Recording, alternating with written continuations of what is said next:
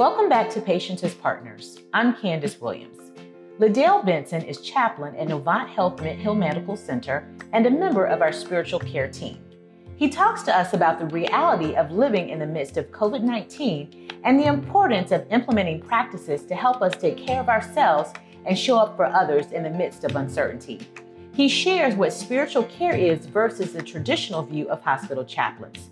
Liddell explains how he provides a space for people to process their challenges and the relationships he builds with patients and Novant Health team members, and how he's able to honor what gives each person life as he supports them.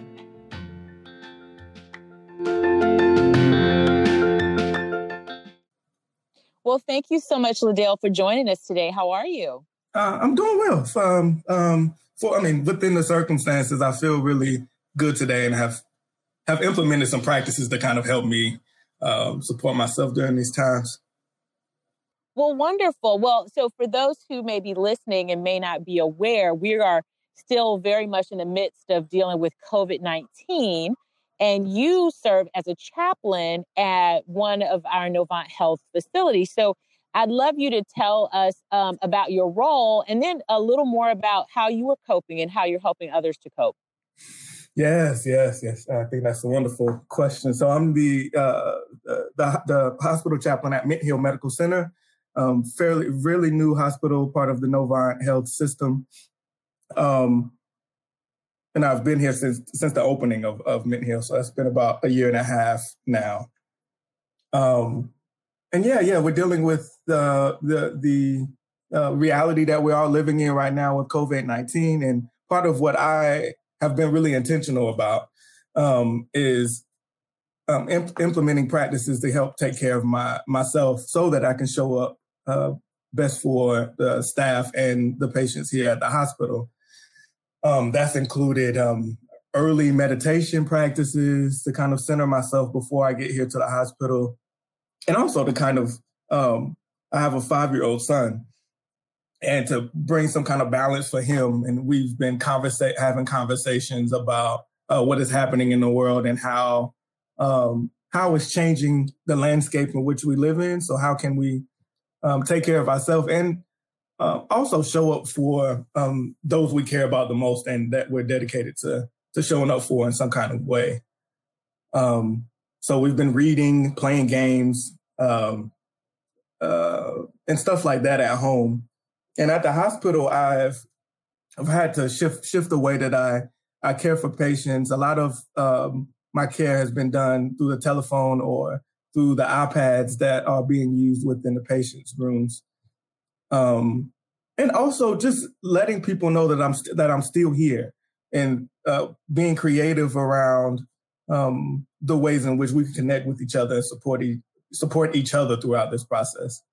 And that's really good. I think one of the things that stuck out to me when you were talking is you mentioned team members. And I think when people hear spiritual care, so we refer to it as spiritual care, not chaplaincy. Mm-hmm. I think when people hear chaplains, they think that they're the hospital chaplains who just come to pray for you when you're sick. But There's so much more to spiritual care than that. So can you talk to us about what is spiritual care? How is that different from what we may have traditionally thought of as hospital chaplaincy? Yeah. And I think that's something that I'm still in conversation with within the hospital that I work. So part of my duty as a spiritual care provider here at Mint Hill is to also be present for the realities in which people are dealing with in their lives, and being a listening ear, we often use the language of holding space for people to just be who they are and share what they're going through. And I think oftentimes people assume that my position requires that I give some kind of advice. And oftentimes I don't see that that's what people really need. Oftentimes I think people already know how to navigate the realities that they live in, but they more so need a space to be able to process that stuff out loud. So part of the ways in which I provide spiritual care is to be that space where they can process that stuff out loud.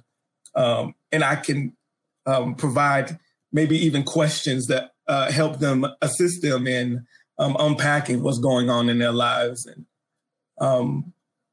I think that's a huge part of what I do. And I'm also one of the things that I've taken on here at Mint Hill is being the team members, one of their biggest cheerleaders. And that's how I kind of frame it within my own mind. Because particularly the nurses and the medical staff, they deal with these kind of really heavy realities of people dying and being sick. And sometimes they just need someone to acknowledge that the work that they do is very important and needed, and somebody sees them for what the work that they do. So that's also part of what I do here at the hospital. That's great. So I think I have a good sense of what that may look like with our team members if they're dealing with, and that can just not just maybe patient care, but do you support them in other areas of their lives as well? Yes. I at Mint Hill, I've also allotted time to the side for staff members and even patients, particularly when they're leaving the hospital, to come and sit down to talk with me about, everything. Personal issues, financial issues. And because I don't necessarily give advice, I'm just kind of opening up room for them to process it on their own terms. I've had people come to talk to me about everything that they're dealing with in their lives, and it feels like a blessing to me and an honor that people trust me enough here to come and share those things with me. And it creates a kind of relationship here at the hospital that I don't necessarily believe that I can provide a healthy kind of spiritual care if I didn't have a kind of in-depth relationship with my staff and my patients. I have patients that come back and visit me here all the time. And that feels really, just feels beautiful to me that they think of me in that way, and also see me as some of them see me as their type of minister or outside of their own church. So what does an interaction, I guess, look like maybe with a patient or with a family member? Is this typically something that's done in a chapel? We have people of all different faiths who we take care of.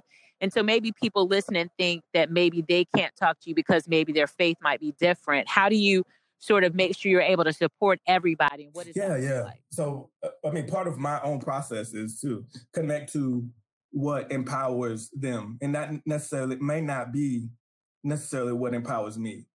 I come out of the Christian tradition, so I have connection into the Bible and to the church and so forth. But those that come to me, that when I engage them and they share what empowers them, what gives them life, I'm more so interested in how I can connect or stand beside them in that space, because I truly believe that whatever is already inside them is what's gonna hold them in their biggest times of need, and it's not gonna be what holds me.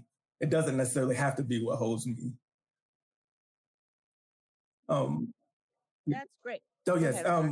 So I think when I engage patients or family members, I'm very curious and interested about what gives them life. It's often family, community, whatever their religious background is, and or whatever ways I can connect to that, as I truly believe that's what's gonna support them.